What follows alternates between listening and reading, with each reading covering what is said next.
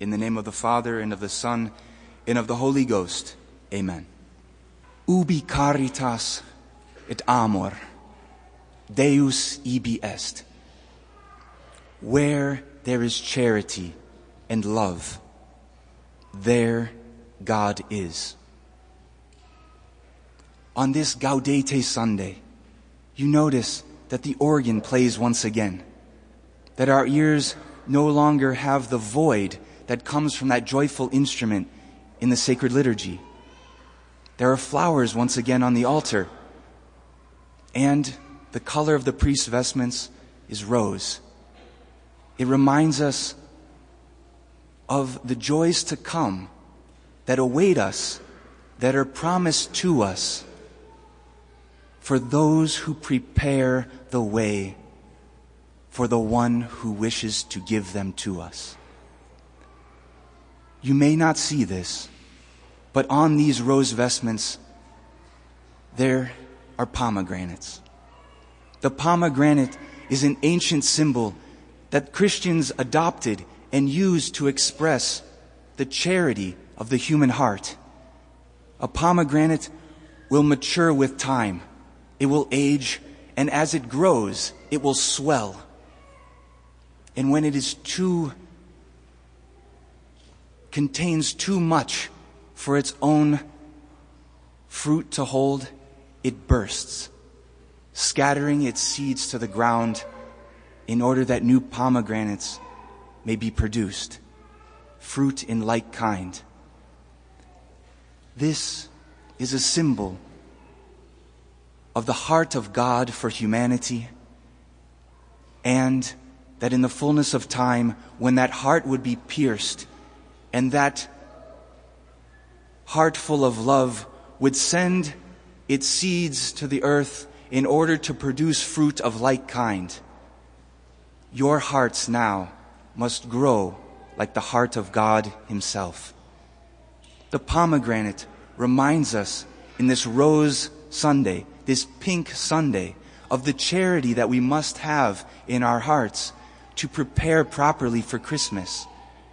For where charity is, there is God. And where charity lacks, God will be absent. In these last 10 days of Advent, this time when we prepare for the coming of Jesus Christ, the fulfillment of the law and the prophets, the anointed one to the chosen people in order to redeem us of our sins, we cultivate in our hearts this charity, knowing that it is in proportion to the charity that we have during this time of Advent that we will receive the charity incarnate, our Lord Jesus Christ, in the graces that He wishes to give to us on the most blessed feast of His birth. We will receive the charity and the grace that He wishes to give to us on that holy day in proportion to the charity that we exercise during this time of Advent. We have 10 more days to prepare the way of the Lord. Prepare your hearts as well as your homes for the feast of Christmas. And when it is that we struggle to do what it is that we must do, not only in the duties of our state of life, but also the extra things that help us to prepare especially for this feast, remember that we always do things with a greater fervor when it is that we do them for someone we love. Ultimately, we must do the things for our salvation, for the love of God, but never forgetting that He's put those in your life in order that you may have a tangible object of your generosity. Give, and give more during this Advent season to those that you love, for the love of God, in order that you may make a space in your heart for when that Christ child comes to you in that holy night, asking if there is room in the inn of your soul. St. John the Baptist today, Holy Mother Church provides to us as an example, the precursor of our Lord Jesus Christ. He shows to us the model of the very foundation of charity. If we wish to cultivate charity in our hearts, we must first start with the foundations of humility. John the Baptist was asked, "Are you the Christ?" In pride, he could have said, "Yes, I am," deceiving all those who were waiting and longing for the Messiah, because he preached the repentance of sins, and with his strength and vigor and zeal, he could have fooled them that he was the chosen one. He was the Messiah. But in a profound humility, understanding that what it was that they needed, he could not fully give, he said, "I am not Christ. I am not God in the flesh. I am simply a voice in the wilderness telling you to make straight the ways of the Lord. For he comes, and you may not recognize him when it is that he knocks on your door. Would you expect him to be a little child? Would you expect him to be an infant? Make way for him and make straight his paths, so that when he comes, you may be prepared."